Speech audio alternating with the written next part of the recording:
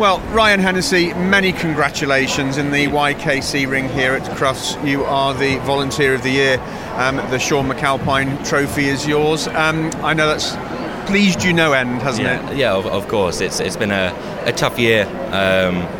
Setting up the charity with my best friend in memory of my mum, who passed away last year. But it's nice to have so much come of what we've done, and all in her memory as well. So it means a lot. Tell me about the charity. So basically, it was originally meant to be just for cancer sufferers who needed support. We've sort of expanded it now to more people with any sort of life-limiting illness, or people just going through a really hard time that need financial support, who do agility. So that's the premise of the charity. And we're not actually fully registered yet. We're sort of going through the process in talks with the Charity Commission and so on. But we've managed to raise a really good amount of money and help a lot of people already.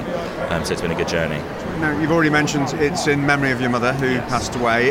Why agility? What was the link? So my mum did agility as well. And she did agility for 15, 20 years. And then when she got ill, the agility community was amazing. They really rallied around us, gave all of my family so much support. So we just wanted to put some of that back in to help others. And I guess seeing the pleasure that agility brings to others is a fantastic link to remind you of what your mother did as well, which is lovely. Yeah, very much so. And in fact, my mum was here last year supporting me competing. So it does mean a lot to sort of get the award here as well. And seeing I've been judging all week as well, so in the YKC, and it's nice that the award is through the YKC. So yeah, it's been great. Young Kennel Club does some fantastic work in bringing forward the young people who are going to be the next generation of dog showing, dog handling, agility, flyball, every aspect of the dog world. How has your experience been of the YKC? I'm getting a sense you've really enjoyed it. Yeah, it's been fantastic. I started off in the YKC when I was about 10 or 11 years old, and I've competed here for nearly 9-10 years in a row. So it's really great to sort of now come back as a judge and see the standard. I'm glad to say it's improved since I was competing. But no, it's great. It's been a wholly enjoyable experience the whole way through.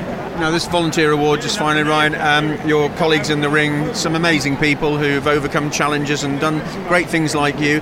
What does it mean to you when Nick Brooks-Ward made the announcement that you were the overall winner? How are you feeling? It's incredible, really. It's obviously I never did any of the stuff to get recognition for it, but of course it's a very nice feeling, especially as you mentioned, the other people nominated all did equally worthy things to get nominated themselves, and especially as the charity, it's not all me. There's a lot of friends and family that have helped out too.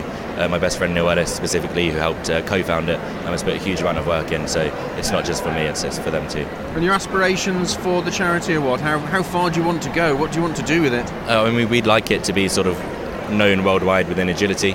Obviously the first step is becoming officially registered, so we can help people that way too. But really just to keep on helping people. The support we've received so far is incredible.